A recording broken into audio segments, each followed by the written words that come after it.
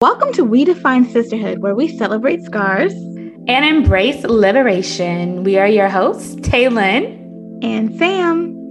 Each month, we focus on a spiritual principle that we are rooted in. This month, we are rooted in purity, not simply sexual purity, but mind, body, and spirit. Hey, it's time for the podcast again. Okay. First of all, can we pause before we even get into the podcast? Because y'all, you have asked and we have delivered. If you are listening to this beautiful podcast on platforms such as Spotify and iTunes, all the things, you can now watch us live and in charge in person, y'all. I mean, not really in person, but you know what I mean. Y'all, we showing our face tonight. We showing our face. Yes. Like we tried. I mean, normally this is how we are, but we be looking busted and crusty, okay? So today we had to get it. Well, I had to get me a little unit. So you need to definitely go to YouTube to see how we're looking. But go ahead and listen to our heart check, sis. What's going on? All right, let's go. All right. So the heart check is as simple as it sounds. This is our time to check in with ourselves and our listeners to see just how well we've been keeping ourselves. Hashtag keep yourself. What it do, baby boo? How you doing? How you feeling? How you living? Girl, I'm doing pretty good. This week was a lie. It was a lie. I mean, what week isn't these days? But no, this week was good. I definitely just had a lot of introspection career-wise. I had a lot of thoughts around and just some time around what do I want my career to look like long term.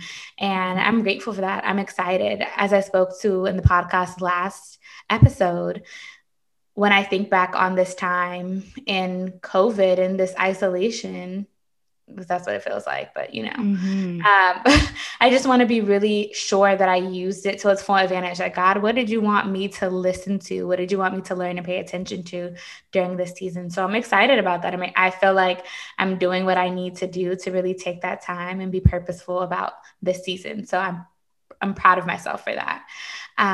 Safely, I got to see family this weekend, which was so good. Nice. Girl. It was so good. I was like, I love y'all and I missed you. And if you listen to our very first episode, I recently moved back home at the beginning of COVID. So it has been a time where I've not seen anyone except my parents.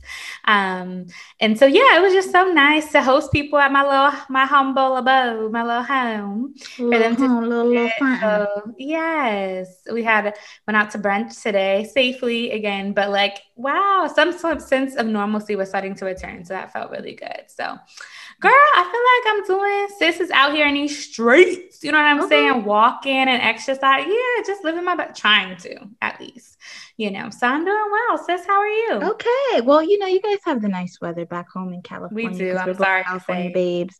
Because every day I'll be outside. Okay. Look, I'm tired. I can't stand the rain. Like, I'm sick of it. I'm sick of it. I'm sick of the snow. I'm sick of the rain. I'm sick. Okay? Because unlike some of you people who don't have pets, it's rain or shine for me. Y'all, my hair. Rain or shine, like legit. I mean, I'm just over it. But as far as like how I'm doing, it's been up and down. I'm be honest. I feel trapped sometimes, and it wears on my mental health. Agreed. And I know that it's like definitely probably an effect of just being in the pandemic. I also live alone. So, I love my house. I love my apartment. But at the same time, it's just like, bruh, I was looking up hotel rooms. Like I was about to get out of Dodge. And then I was like, okay, wait, come, slow down. Because like we need to get the finances in order. So like before you get, reckless, let's think this through. So, it's cool. I think for me, I do have a funny it's not funny. I almost put my dog. I was about to put her out. Y'all, I was about to put her out. I mean, when I tell you full black mom, like the Hulk, just like, first of all, again, she's only a 4-month-old puppy. She is a mix. So she's she's a mix of a whole bunch of higher energy breeds.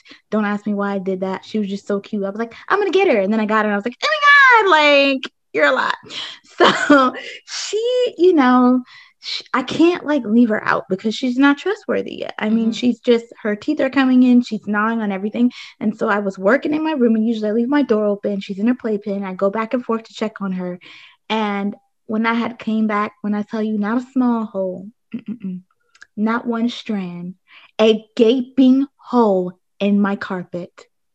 I only saw red. I don't know what I did to her. I definitely popped her like a black. I was like, what is wrong with you? It was a lot. And I know she felt like she was really in trouble because she was dead silent for 3 hours. Now, if y'all know my dog, if any of you've met her, she's loud as Jax. She was silent for 3 hours. So I was just done with her. I was done. I was just like, you're supposed to be my ESA. Like, I'm doing the emotional support. You're supposed to be emotional support in me. But anyway, like there's not much going on in these parts. I feel like my focus has been, how do I set myself up and like reground myself? And like, the last month we've been talking about transition and change. And so I realized like, yeah, you can have all this knowledge, but like if you're not applying the knowledge, then you're not improving. And so I think my focus has been doing my obedience work and yielding.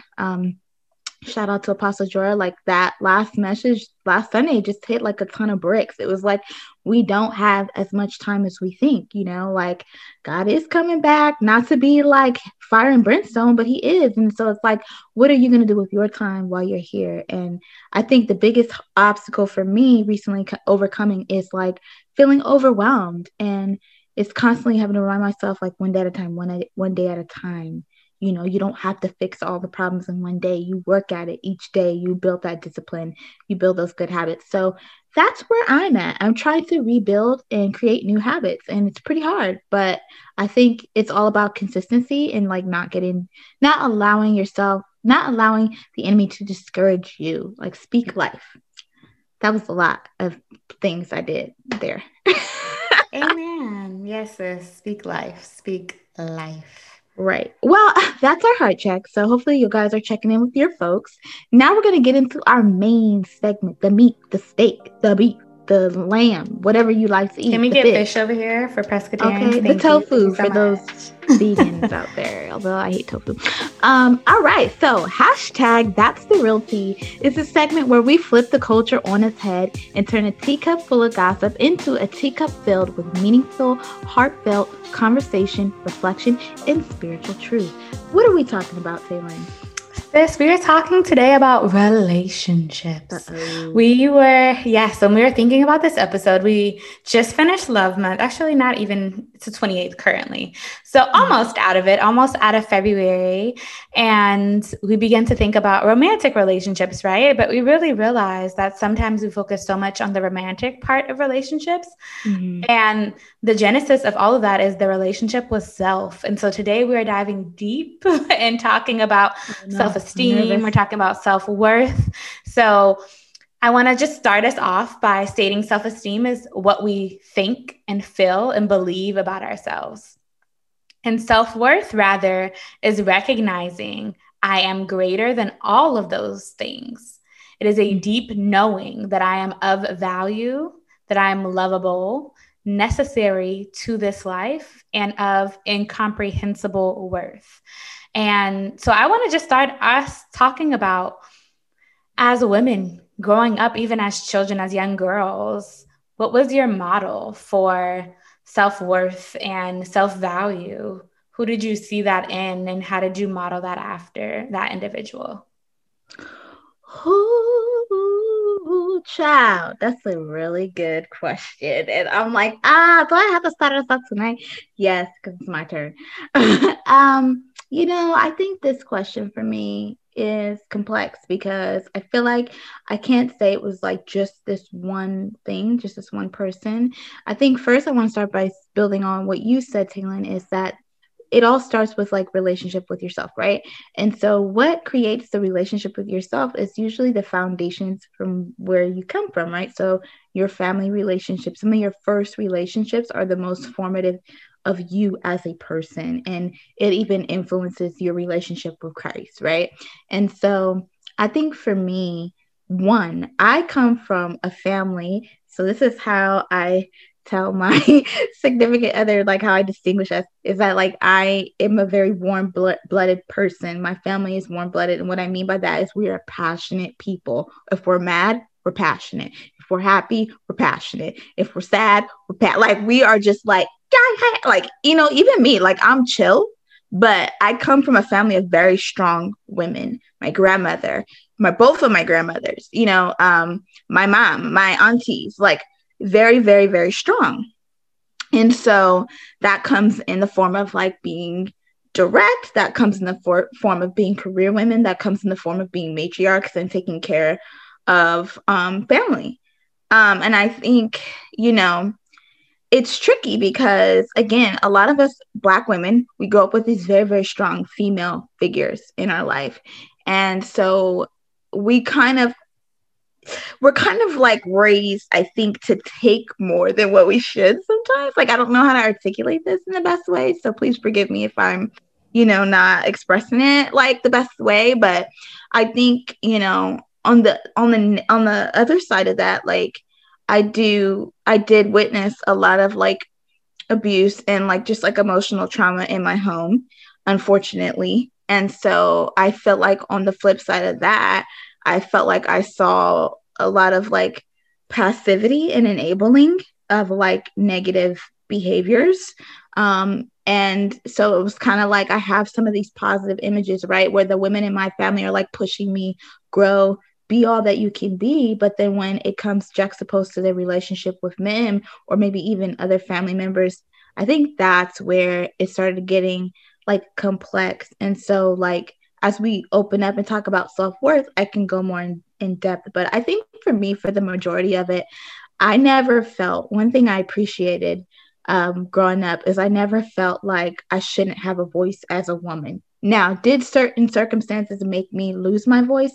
Did I feel like my voice wasn't valued? Yes. But if we're going off the strength of being a Black woman in America, I felt like it was encouraged for me to have a voice in terms of like pursuing things and relationships. But I think that, again, it's complex because of the trauma and just like the things that happen within our community that can cause us to lose that, right? Especially when you have people being like, you know, that classic like microaggression, like, oh, you're so sassy, you're so sassy, or why are you so loud, or why are you so passionate? And so like that is, you know, like I think also part of it. I don't know if like I answered that well because I feel like I was everywhere, but yeah. No, that's good, girl. That was a little flashback to college with sassy, but we're gonna let that go. That sassy comment always like gets wow, like, blows me. It just I never heard that time. before in my life until I got to college. So interesting. But yeah, I think so. Similarly, I have an amazing mother and grandmother who were very strong women. I also saw them be extremely selfless for our family. Mm-hmm. So when I modeled my womanhood after that, it was giving, you know, giving so much of yourself, giving to others, and whatever you had left over, you know, that's what you give to yourself. But yeah. And what I really appreciate about my mother especially was that she wasn't afraid to reinvent herself. Like whatever was needed to get the job done, she was going to get it done, you know? And so I saw, and of course my grandmother the same, but just, you know, growing up under my mom, seeing that firsthand, but seeing women who were incredibly creative in the ways that they supported their families. They were just loyal. You know, my grandmother, anything that I needed, that was my second mother. She was there for me. When I was a child, when I was an infant, a baby, my great grandmother took care of me. And so just women who were supportive. I saw womanhood as something that was valued. You know, family was important to make sure we were there for them. But also I'm grateful that I also saw my mom have friends who were in her life for years, you know? So I wanted that. I wanted to have a strong group of friends around me as well that knew me for years and could be in my children's life when I have those. And so I'm grateful that I saw that. But at the same time, women who didn't give enough for themselves, you know, didn't know how to, like, especially as woman, yes. And then when we add on the layer of society, right? And Black women being the lowest on the totem pole, being a woman, that intersectionality of a woman and Black in the workplace as well, how challenging that was. My mom kind of advocating. She also encouraged me to have a voice. She was my first advocate, and my grandmother was hers. And so my grandmother really set that model of like, no, whenever anything happened at school, my mom was down there no matter what school I went to. She was like, oh, no, what you're not going to do, you know? And so I'm so grateful for that. It taught me how to advocate for myself, you know, when my mom wasn't there in spaces, whether it's professional, personal, whatever the case was. And I appreciate that. I think where it got a little murky for me was when you add the church into that. And I didn't even touch on that. Yeah. Yes, opinion. So I would love to ask you, did the church influence your view or what a version of a woman was? Oh, okay. So now I can talk more. So one, let's just start by saying I am a ministry baby. Like I kind of always knew I was called to ministry, but I didn't know what. And Taylor knew me in the before time. So I was like, child, I thought I was everything but what God was calling me to be. Child, I didn't know what I was hearing, girl. I was confused. But I looked up to my mother because she's an evangelist and she has a true heart for people. And when you talk about selfless, like, I mean, I remember her taking in a friend of hers who was going through an abusive. I remember people sleeping on our couch. I mean, you know, we would just kind of take people in. People have taken us in, and so I feel like I really got that value from my mom and my dad actually. And so she was so prominent in the church, right? She was just so involved. But what I often saw was like so to the point where it was like that first, family second. So there were a lot of interesting, like, okay, so there was like environments of control, right?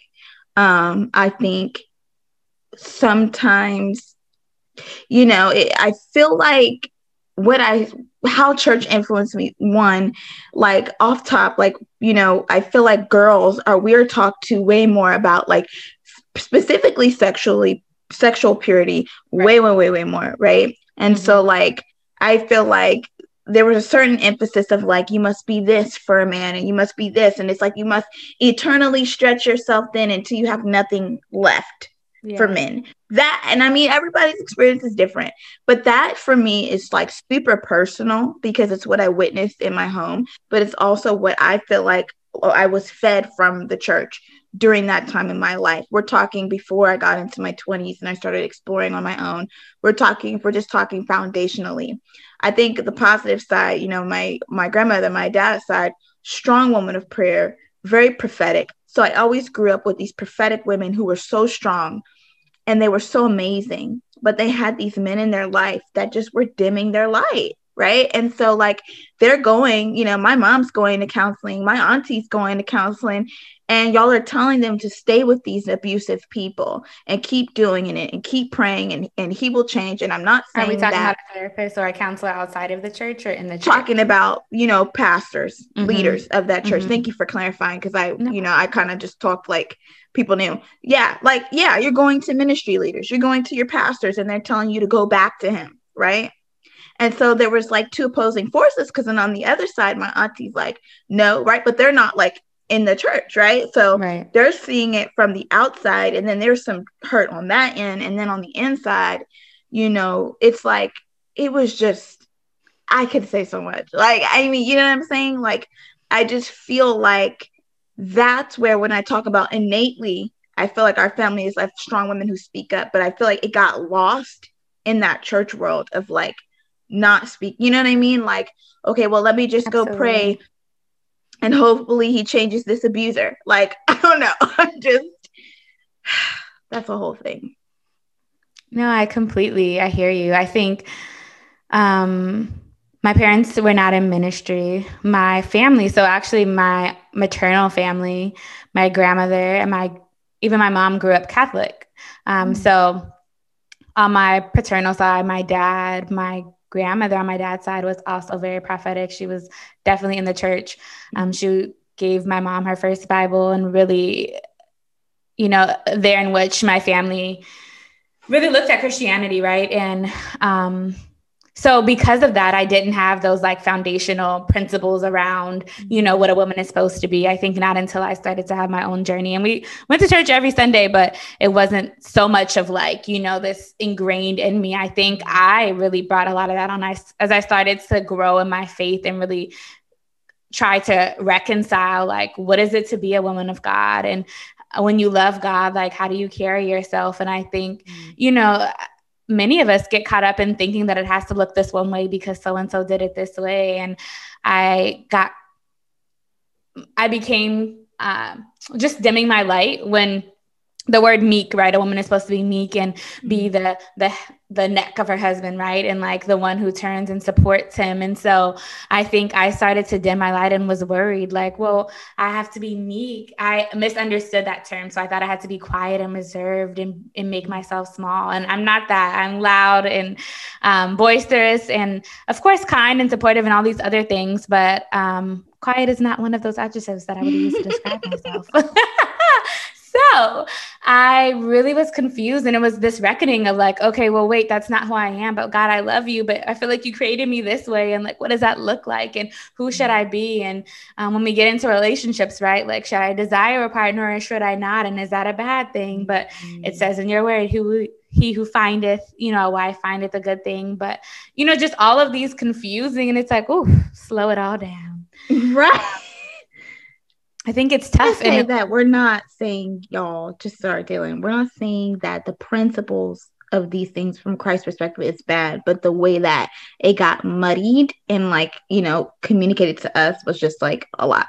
Absolutely. I think there's a huge difference between the teachings of Christ and how people interpret those, right? And how they teach them. And so yes, I love Jehovah. No, for real. No, that has not changed, but absolutely. And so understanding for myself, like, what does that look like? God, you created me to be this specific way, the way that I talk, the way that I'm built, like literally the way that my body is shaped. All these things are particular, specific, right? That God created me, and embracing that.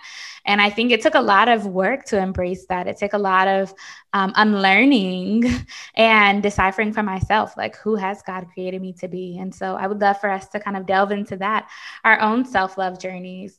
Can you tell us a bit about yours? Have you always felt worthy? So I'm going to build off like what I was starting to get to like earlier. Like, one, I think that what I feel like what was really detrimental for me, I guess, in terms of self-worth was, one, I feel like it was always tied to another person, specifically men. Hello, daddy issues.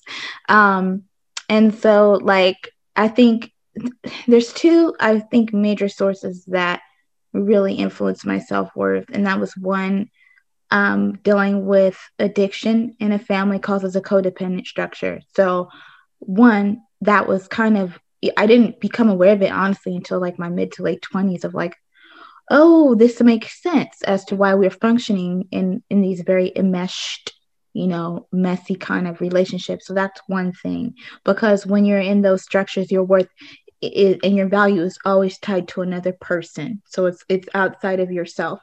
And then the other side of that just a little bit on codependence. What does that look like? Just so our listeners or our watchers, right? So they can kind of recognize maybe there's some qualities in their own life. What is codependence? We have a resident mental health I don't have the like definition in front of me. So this is going to be just very like layman's terms. But I think think about it like this. When you're interdependent, right? You have two people who are whole, and they balance, not balance, but they give to one another and they support. And so there's this like interconnectedness, but it's based off of an equitable relationship. When you're in a codependent structure, it's like you are tied, right? So your emotional state, your decision making, your mental state is tied to another being. And that's not from a place of wholeness. That is from a place of brokenness. And so one thing that we talk about at Destiny's Door all the time, which is my church home, we talk about the fact that the enemy always has a opposing force to what Christ creates, right? And so I think in what God sees for us is wholeness, right? And having interdependent, interconnected communities. And we see that in the word all the time when he says, don't forsake fellowshipping with one another, iron sharpens iron. Those are like interdependent, interconnected relationships. I think that the opposing to that is codependency, right? Because in order for there to be a codependent structure, there has to be the manipulator, the controller, there has to be an enabler. So both our parties are addicted to whatever they're getting in that relationship, and that's what causes them to be enmeshed. When one person in your family is an addict, right? Naturally, the other person, if they stay with them, they become the enabler, which is mom and dad, right? Dad's the, has the addiction, mom's the enabler. The kids end up in this codependent structure, right? And so everybody has their role. And there's like a lot of research on this in terms of like family counseling. And so like, I hope that answers the question. But so that is like, I just want to frame for you guys when I'm talking about this is like kind of the world that I grew up with, but I didn't have the language for, right? And I grew up in church and I gave my life to Christ at a young age. And I had parents who loved God. I want to say that they really love God. But, about around, I think 6 or 7, that's when my dad's addiction got really bad. And it was just like downhill from there, right? And so the other side of like the self-worth, like, being in church and, I'm going to veer away a little bit from like the thing I was talking about with men and talk a little bit more about like having a religious spirit. So for me, what I love about my background is that I grew up, I grew up holiness. Yeah. I grew up Pentecostal, y'all. Hallelujah, apostolic. Put your skirt down, huh? You can't wear no jeans on youth Sunday. You got to wear a jean skirt with a t-shirt and some sneakers. That's how I grew up, okay? Church picnic. Why you got pants on? Okay, depending on the church at the time, though, because we went to several different churches. But you know what I'm saying? So I heard about God's love. I knew about God's love, but I didn't have a reference for love, right? Because the framework, I know my parents love me, right?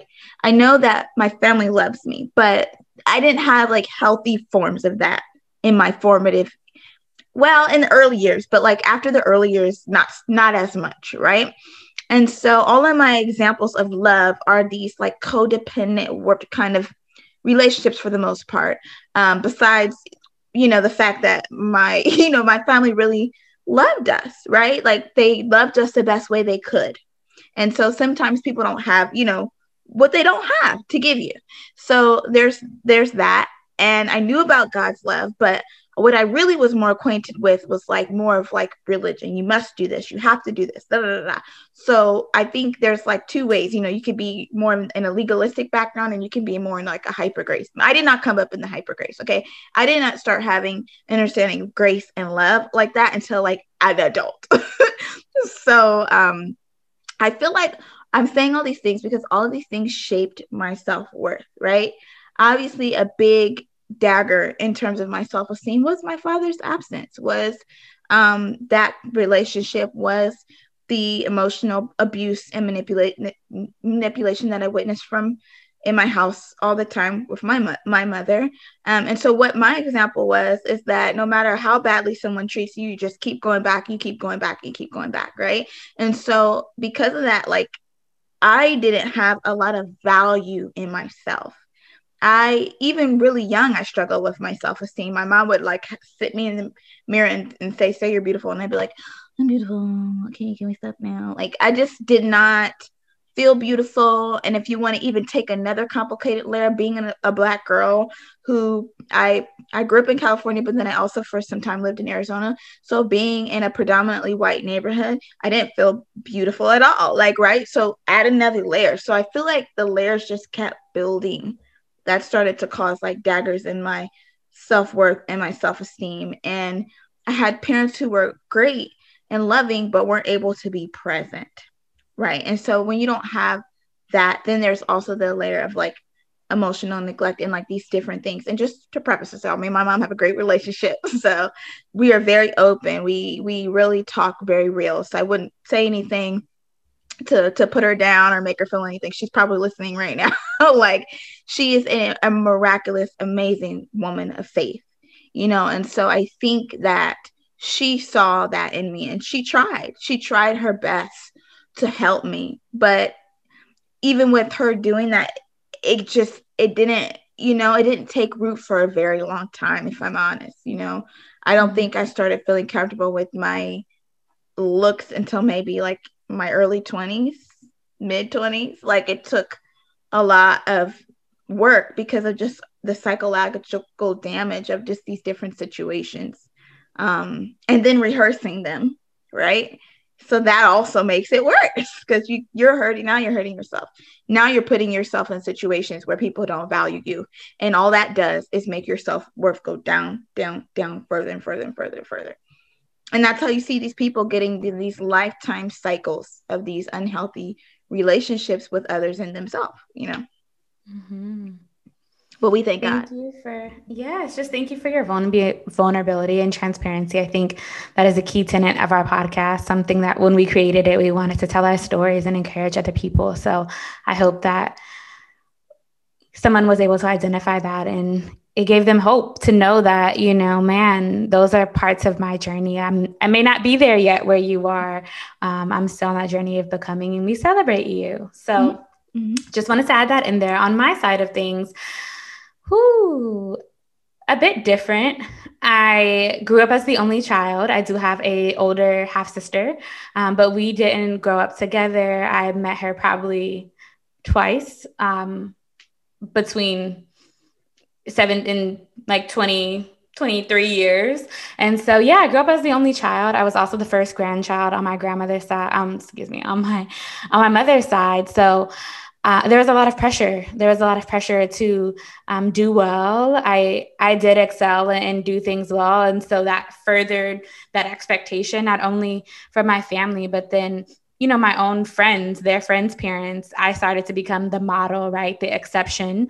And it didn't leave much room for me to make mistakes. So I felt all this pressure to be perfect and to do things right the first time. And I did not give myself a lot of space or grace to fail or try new things or do something hard because I didn't want to fail at it. So I think that put a lot of pressure on myself. I really wanted to please people. I wanted to make my family happy. And so it led to this people-pleasing mentality, in which I remember distinctly a time, probably in like 8th grade, 9th grade, where I began to listen to, okay, well, this person said they love these qualities about this other person, so I'm going to be that. And I'm going to take this, and I'm going to take all the good that I hear about what other people do, and I'm going to try to become that.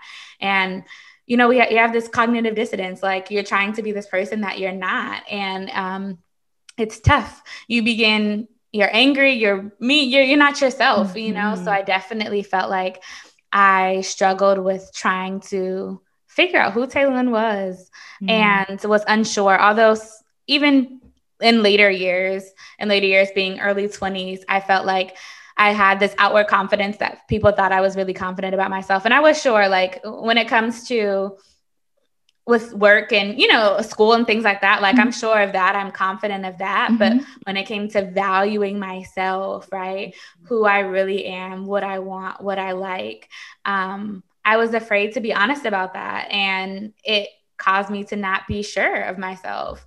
Right. And I think, there was something else I was going to say, but I lost my train of thought. Yeah, I think it was just hard trying to kind of find my voice. And I was insecure about my weight. I think that definitely, although I wasn't like huge, I just also, I had a shape of a woman. So trying to figure out that, like being a young Black girl in curvy earlier on. Yes, that's girl. A conversation it's in tough. itself.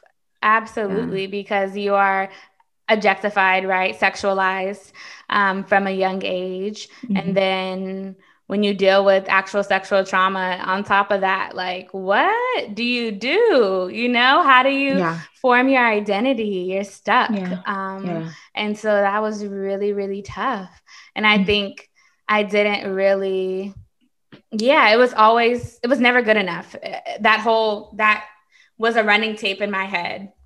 Anything that I did, like I said before, this perfectionism was never good enough, right? And then my body, if I was small, that still wasn't enough. Or if I was bigger, that wasn't, so it was never like being content in how I actually look. So I think, honestly, and that's still a journey, like being fully, I love myself. And when I see myself, I'm like, get it, girl, you cute, sis.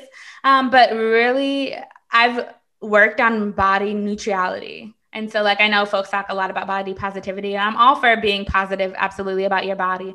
But also knowing sometimes you're just going to be neutral. Sometimes it's like, all right, don't hate it, don't love it, but we're cool right here. Even and I think it's okay to be that. I feel like we get this false sense of, especially on social media, that like you have to love your body all the time and it's amazing, and like, yes, I want to treat my body well. I feed it things that give it love. I exercise, like I do all of these things and I appreciate it for what it does for me and also how it looks. Like all of that is true.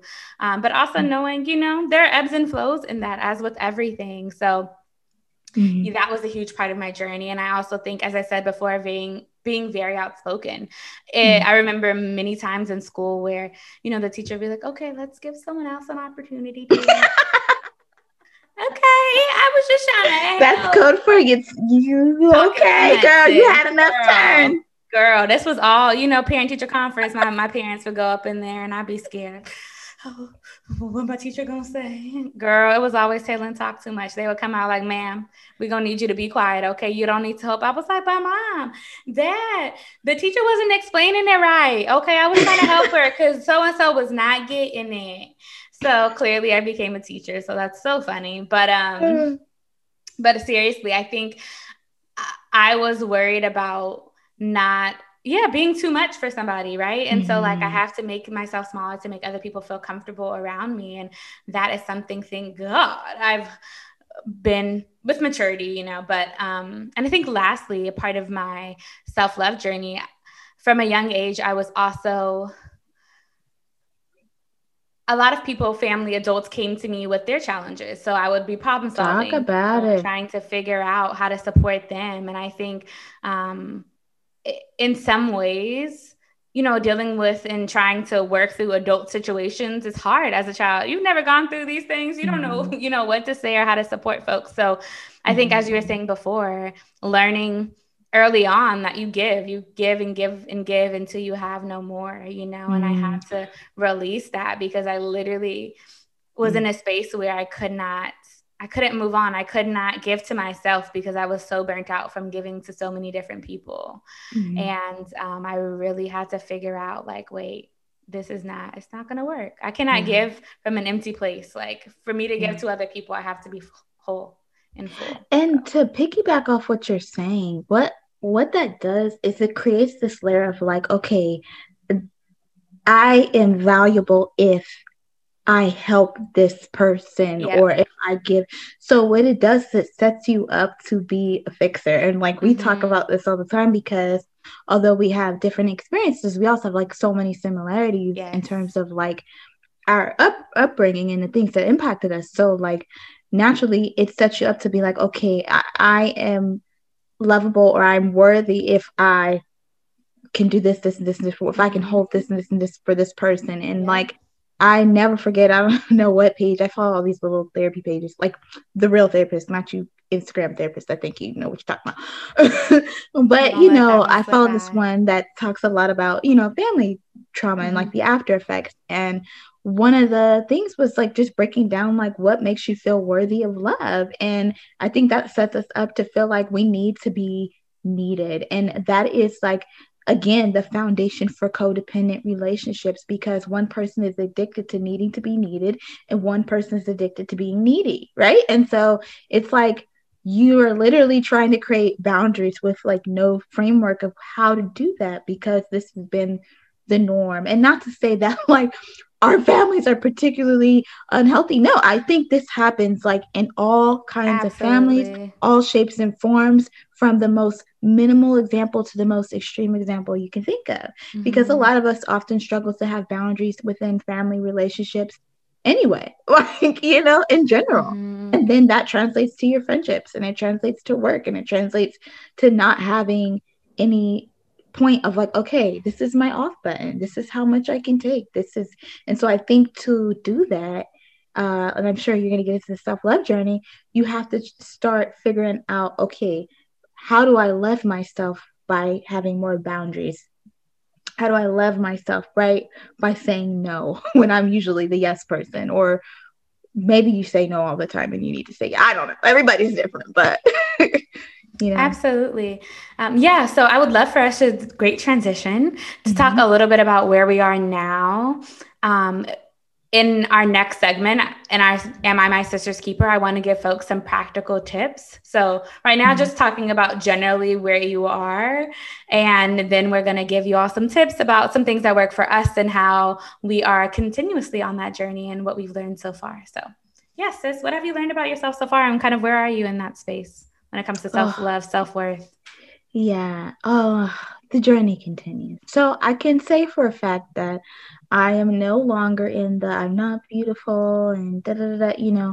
I think one coming to DC changed that because like my black man was like, "Hey, shawty, hey, Girl, not to say that like like okay. and not to say that like it was only about the guys because it wasn't, but also like I was natural when it wasn't popular, right? Like I was Afrocentric, like I'm not your average girl on the video. Like that was me, young. Okay. I was Yes, wearing the okay. It prairie was both dress. of us, Girl, girl. yes. And the thing is, I just know for a Weird. fact if we met younger, we would have totally been friends because Yes. like, you know what I'm saying? That wasn't popular back then, especially not in California, Not at especially not out there. all. So like No, like why are it was you're weird. like I didn't get no prom date. I was like, okay, I'm gonna go with my Girl. friends. Okay. Best Like, friend. so I think in my formative years, like 18, 19 years old, when I like went to college, I think the self-love journey started a little bit before then, but I think it really kicked off when I got to college. And I think we could probably all say that because like you're not at home, you're like independent. And so you're like really figuring out how you actually show up to the world. Like, because you really don't know until you get to college and you're like, oh, this is how I show up, right? And so I think I did a lot of that inner beauty, accepting my appearance and like things like that. I think a lot of that happened first. And I think another thing that happened was when I started going on my journey with Christ and I left the traditional apostolic church environments that I was used to. No shade to anybody who was there. I love it. I love a good old Holy Ghost fire. See, love it. I do. And I mean, we still do that at my church. But I kind of went on a journey like outside of what I was familiar with. And at that time, like that was taboo. Like, if you ain't going down in I went down in Jesus' name. If you're not doing all that, you going to hell. Like, you know what I'm saying? So, like, that was for me, although it may not seem radical to others, for me, that was a radical step to leave the Pentecostal church organizations that I was used to, that I was raised on, and going in a different direction. And what I found is like, oh my gosh, a whole bunch of people have the Holy Spirit. Like, what? Like, oh wait, the Holy Spirit isn't just about talking about like preaching tongues. That's when it took the lid off of like the love of Christ, when I started to really be like, okay, how do I accept him as my father? Who is Abba, and how do I get that? And I think when you get into talking about like Abba, God Father, that really deals with like identity development and repairing, right? Because often the father can set the identity in the home, right? Like, not that your mom doesn't, but I think men and women, we have different giftings and things that God gives us to form in our home. And so I think that that was my beginning of like, okay, I am loved. I am loved. I am safe, right? But I think for me, that was just like the jump start. And I think I was around maybe like my earlier 20s. I'm in my late 20s now. And so that was a lot of it was just like Godfather. It was like connecting to him, learning about love, like starting over with my faith, like just relearning it as if I didn't go to church before, and just trying to get a new foundation built. And I think that helped me in terms of like my self-love, was one, understanding his love for me. The fact that like, what did that really mean to me as a child of God? And then also finding ways to root myself in the word. What does the word say about me? But again, this was still all very much at the like identity level. Like, who am I? So, just like baby steps. And now that I'm in a more mature place in Christ, it's more about, okay, how do I go higher? Right. And I think that after I got done with like, okay, I like me, this is who I am, I think this is where like the past few years has been intensive work on learning how to not be a dependent. It's a lot of work because I think it's like, y'all, I'm a crier, but I'm not gonna cry. But just like it's, if Taylin could tell you like the way that I would show up in friendship and the conversations that we had early on, right? Because I couldn't really hear feedback at that time because to me that meant I was a terrible I'm person. shaking my head. Everything was criticism, right? And so when people don't really know where that comes from, it's just like, well, you just didn't listen. Well, you're just like you're a stubborn person. So that starts to like dig at your more because you're like, oh my God, I don't want to be that friend, right? But what really happens when you are coming from abusive environments and times where you're like hyper criticized is that like it wires you to feel like super rejected, right? It roots you in the spirit of rejection. So like nothing can get in. And I really feel like that is like the enemy's plot. Is when people deal with the spirit of rejection, like he does not want you to receive any truth. So not only are you rejecting yourself, but you're rejecting anything that is going to pull you out of that space, right? And so I wasn't really aware. To be honest, I didn't have the tools or the language. Like I really didn't. Like I was a psych major, but I didn't know all that stuff. I didn't know all those things. And so I think I just went on this journey of really trying to well, first I tried to undo it, but stepping back and allowing God to show me what it was like because I was dealing with an orphan spirit. And like, I'm not going to get too deep in that, but it's a lot of basically the heart of like the orphan spirit is that you have no father, you have no caretaker, you have no one. And so you overcompensate in all of your relationships because you're trying to do everything rather than allowing God in, allowing those people in to, hey, I'm sharing the load with you. Hey, and so like honestly, this friend group has actually been one of the catalysts to my deliverance, to really being able to heal. And then I think if we talk about, sorry, I'm like going on, but like if we're saying where I am now, I think I'm still in that. I think I'm happy to say that I'm not a dependent pretty much, but I think there are times where it does show up. It does show up and I have to like root myself and okay, wait a minute. Because I didn't know who I was. My personality, my identity was tied to other people and what other people thought. And so like, yeah, I was this bubbly person and I was fun and I was pretty introverted as a child, but I think that was very environmental. And when I wasn't in that environment, my extroverted self was like my primary self. And so I think that, you know, now it's it's the boundary set. Like I'm very like fresh in terms of I'm a helper. I tend to extend myself. I tend to fill up all of my time, whether it's church, whether it's friends, whether it's my relationship, if I'm in one at the time, whether it's work. I mean, everybody gets my time but me. And ultimately, that boils down to God's not getting my time either. Right. And so I think right now I love myself. I know God is my father. Like I'm beyond that stage. I think it's more understanding safety and security and what does that look like.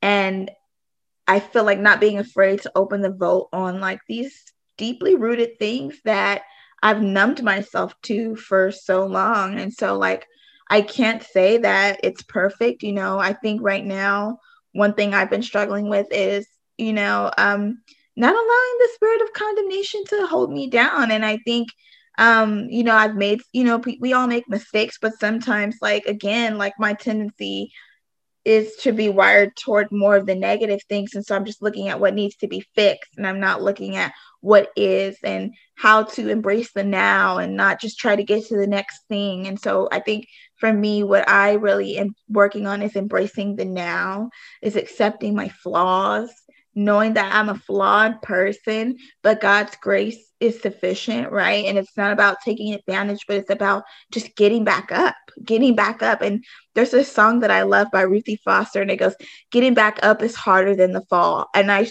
sometimes getting back up is harder than the fall because you're reckoning with all of these things that maybe you've done or others have done to you or whatever. And so I think for me, it's been just like breaking out of the cycles that I normally go into, right? And so I don't know. I think self-worth is very much evolving for me, because I'm learning that loving myself means saying no and saying yes to me. And I've not spent very much time saying yes to me. I've been saying yes to everybody else. And what I really need to be doing is saying yes to God, yes to me, then yes to everyone else. Thank you. That's beautiful, sis. Yeah, I think I also was definitely in a critical, like growing up, just my family wanted the best for me and they put me in so many different things. But as I said before, I put on a lot of pressure of myself. So I also felt the spirit of rejection, but also I began to reject myself before I could even be in certain spaces. And I think, as I was saying previously around body image, I definitely suffered with disordered eating, even binge eating. And so I've taken a lot of time to be, in particular, therapy has been huge and amazing in so many ways, dismantling so many false beliefs that I had about myself. And, but when it pertains to that, I just took time to learn like what I needed, what my body needs, and how to trust my body, because I didn't trust myself when it came to food. And so like that has been super healing. I think I also, a side effect of seeing strong women caused me to feel like I couldn't ask for help. Right. Or I didn't know how to receive help from other people. Isolation was easy for me because I didn't want to bleed on other people. But that caused me to be in a space where I was so broken because I didn't ask for help from the people that were there that wanted to give me love and wanted to support me and wanted to help me. And so, yeah, I think, as you said before, the journey is you're always in process. I'm so grateful to say that I am in a healthy space mentally. Like I know what I need, when I do get in a slump or when I do get in I feel a heaviness coming on, a sense of depression. I know what my body needs to kind of get out of that. And I'm grateful for that. I can see myself and celebrate like all that I am and be willing to keep people at a distance who aren't willing to celebrate that with me, and if that means being by myself, I'm okay with that, but not intentionally, isolating myself. I think there's a difference. I'm grateful to be in a space where I can love like all the way that I talk, the way that I look, and see myself as deserving of love and of value, and not afraid to be honest about like what I need, right? To share that with people, particularly when it comes to romantic relationships. And we'll get into that next week or next episode, but not be afraid to say like, no, I'm not going to just go with the flow here with you, sir, or not just do this and because like, I'm afraid to leave you. Right. Because I don't, that's questionable. No, but I think before, yes, I don't want to get too much into that romantic relationships because I'm excited to get into that next episode. Yeah. But absolutely, I think I'm at this journey. I know that I deserve love and respect because I give it to myself. I'm able to name exactly what it is. And now, because of the way that I give it and I know how I receive it, I'm able to require others to give it to me in that same way, or speak up when I don't feel like that is happening. And and just learning how to be vulnerable and to be honest, and all that takes trust, right? And it takes time. You don't have to rush into it. I think early on at some points where I was trying to navigate that, I thought it meant like I had to be raw and vulnerable with a lot of people, with everyone. And that's not the case. I get to choose, how and in what ways I want to bear myself. So I'm grateful for that. I really am. Awesome. So we can move us into our All right, and it's time for Am I My Sister's Keeper? Am I My Sister's Keeper is the critical self-reflection point of our podcast. This is a segment where we explore the difficulties of relationships and challenge ourselves to love each other better. Hashtag keep your sister, your friend, your mama, your brother, your daddy, whoever. Baby. Yes, I'd love for us to share. I can start us off sharing at least 3 things practically that we did to be in a space to love, honor, and respect ourselves. 1, let's just say off top, therapy is like amazing. So we're gonna share that. But I think practically, therapy was just not only that, But as I spoke about before, having nutritional therapy as well, or having a nutritionist to kind of talk about like what I need. Things that I do for my mental health include being outside, like literally fresh air. Vitamin D is so healing for me. Journaling was a huge part of me, recognizing some patterns as I used to do this every year. I used to go back and read. I started keeping a journal in college, and I started seeing different patterns about my behavior. And I was like, wow, it illuminated that. It will show you cycles. Ooh, will it? So that was huge in my growth and kind of understanding of self. And I think also just learning about and paying attention to celebrating the things that I do well, right? Being able to like honor that about myself and know that God loves me. Like when I fully understood like God's love for real, like I don't have to work for it. I don't have to do anything for it. It's not tied to what I'm giving of God. He doesn't need anything from me, like nothing. Just because I'm his child, he loves me. Really understanding that changed my entire world. And I think particularly in these past year and a half, when I was in New York, it was a time of the Lord literally doing surgery on my heart, like dismantling so many false beliefs, so many just insecurities that I had, and required me to be just really honest about who I was, the things that I wasn't proud of. And so taking that time, I feel like is crucial. Yeah. What am I thinking? I was not ready. No, I think that's amazing. Like you said, there's a lot of the good ones. Obviously, we're very pro counseling, pro therapy. Yes. But also, I would say, in addition to that, because I didn't have consistent therapy, so like I think this is like what are some things that they can do to still right. So I think one, if you're in college, if you're a student, take advantage of your counseling center. That is the first place. A lot of us go to, especially us like Black people and other probably brown people. We usually get our first therapy experiences like in college. So try to take advantage of that, and then check into your city to see if there are any free resources. So here, we went to school in DC. There's the DC Rape Crisis Center. So if you've had any sexual trauma, doesn't matter what time that happened, you can go and get counseling there, and it's free. However, the wait list is typically long because, they serve a very populous city. So that's the one thing. So that's like some of the things. Also, if you check out with counseling schools, a lot of times they have clinics. And so you can go meet with the students. So that's what I used to do. I used to see people in the community. I know for a fact George Washington University has the Community Counseling Center. It's called the CCSC. And you can go see a student and you can pay like $0, $5. And then the next thing I would say is if you want a licensed professional counselor, that some people do sliding scale. So you can see, do they offer a sliding scale? Is your insurance covered by it? You can do Open Path Collective, which was something Taylin had recommended to me, where they have fixed rates. So there's like so many different ways that you can go about it. So I did that. And also like your EAP with your job. So there's usually something called an EAP. And so sometimes you can get a certain amount of like counseling sessions for free. So maybe 5, maybe 10. And then if you want to be real ghetto about it, see if one of your friends got that and then they got a family member and say you their cousin, you gonna get 5 free. Because I did that. I mean, I'm telling you, I was hustling for my therapy, okay? Because I was really committed to my deliverance process. And I think if I could say anything is commit. Like, I think I had gotten to a place where I was so desperate to be free. I was willing to like go to lengths for that freedom. So I think that oftentimes, I think some of the tips I can give outside of that is one, being intentional with your conversation with the Lord. And so like, there's a place for intercession. There's a place for praying for others. There's a place for, all that. But like having an intimate relationship with God has been so healing for me.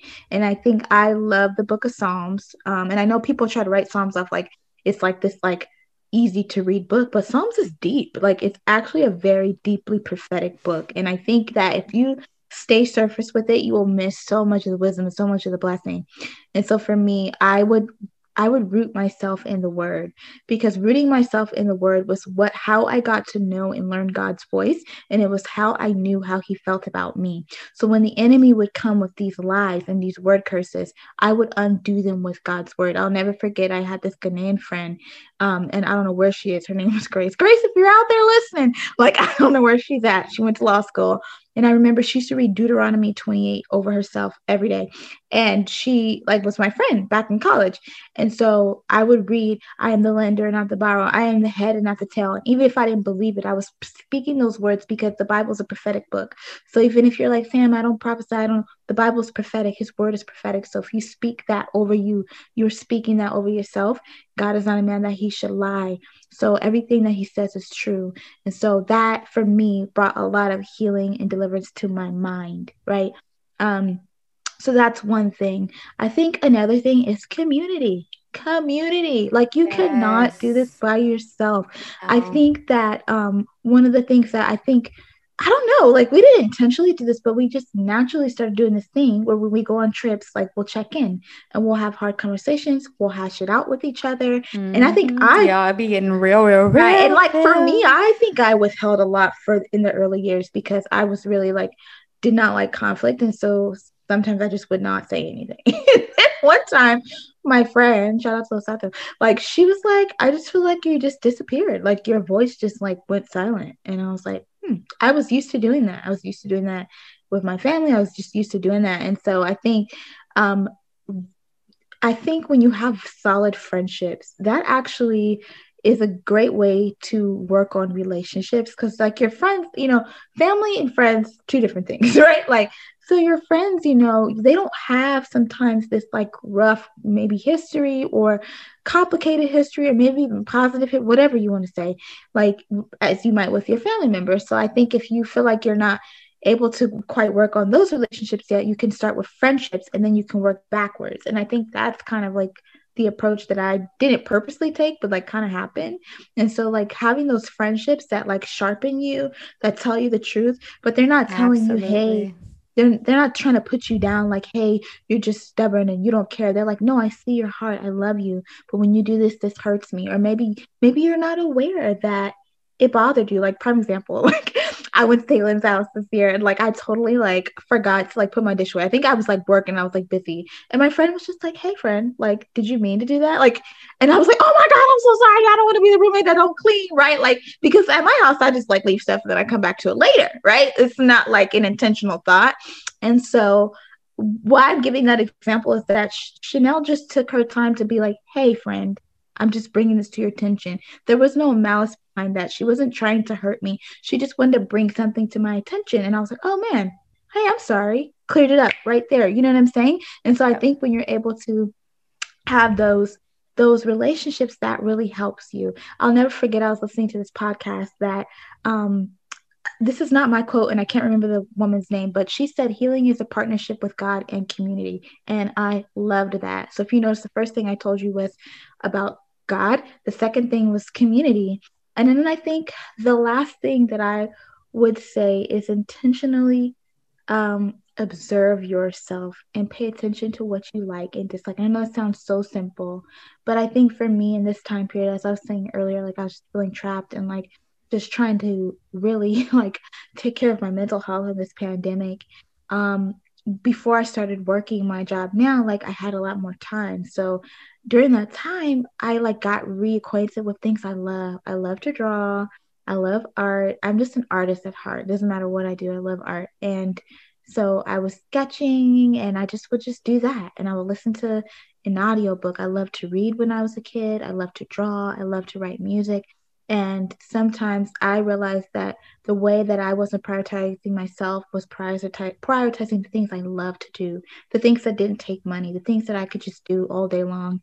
And I think that's been a struggle now. It's just like, now I'm so busy. The reason why self-care gets lost is because I'm like, literally, I have to schedule it in. That is how busy I've started to get. And so like, when you do that, that's an act of self-love. It's prioritizing you. What do you like? Prioritizing your health, going to the doctor, buying groceries, not eating out, fam. Like, these are ways that you love yourself. So if I could say anything, it's be intentional about how you spend your time with you. I love that. Beautifully said. All right. So I think before we get into our next segment, y'all. Okay, so we want to do a listener's question segment. Now, ain't none of y'all put no questions out there, but we're going to keep trying. We're going to keep trying to get y'all's questions. So we need you to help us come up with a name for this segment because we don't know what to call it. Okay. So if you guys could drop us a comment, send us a DM, let us know. And also send us your questions. Like, what do you want to know? What do you want us to talk about? I mean, shoot us a DM at We Define Sisterhood, or you can email us at wedefinesisterhood@gmail.com. Now, without further ado, you know what time it is. It's time for the benediction, huh? Let the church say amen. Let the church say amen. All right, so we've come to the benediction where we spend our final moments affirming one another with true statements still in Christ and with a prayer of agreement. Taylin, take it away. So today's benediction first starts with our affirmation, and that is, I release negative self-talk and love the person I am becoming. Say it with me, beautiful people. I release negative self-talk. We always and love the person I'm becoming. Woo! Yes. So today I just want to really pray that over you. I really hope that at least something that we said resonated with you, encouraged you, made you think, made you reflect. Maybe you need to go pray, or maybe you need to journal or talk to a friend about something that's deeply troubling you that you weren't sure how to say. So use us. Tell them we told you to go tell them, okay? Yes, tell them. And tell them in love, y'all. Don't be mad. Yes. So I want to just pray for you. I pray that, Father God, thank you for this opportunity for us, for Sam and I, to just share our truths, share our testimony, where we've come and how we are still on this journey. I pray for those who are listening, man, woman, child, mother, father, sister, brother, all of it, God, at whatever time they're listening, those who feel overwhelmed when they're hearing all this, because God, they're not sure where to start, Lord, or someone who may be feeling just literally that is crying out to you, God, with frustration, with fear, Lord, or with anger, because God, they've gone through so many things, so many traumas that have deeply wounded them. But thank you that no one is too far gone. Lord, I thank you that the self-talk is going to begin to change, that they're going to use some of the practical aspects that we've provided tonight, Lord, and they're going to start to do the work or be recommitted to it. If that's their reminder, let tonight be their reminder that, Lord, they can love the person that they are becoming, that you've created them with such intentionality. God, you said you know the number of hairs on our head. And so thank you that you would take such intention with the way you've created your children, that you love on them, that you support them. And I pray that they wouldn't use the excuse that, oh, well, this is just the way that I am. No, God, show them who you really created them to be. We celebrate all that you are and all that we are becoming. In Jesus' name we pray. Amen. Amen. Well, we hope you have enjoyed this podcast, and remember to follow us at We Define Sisterhood on the gram. Let light, love, and laughter forever be your portion until we meet again. Bye.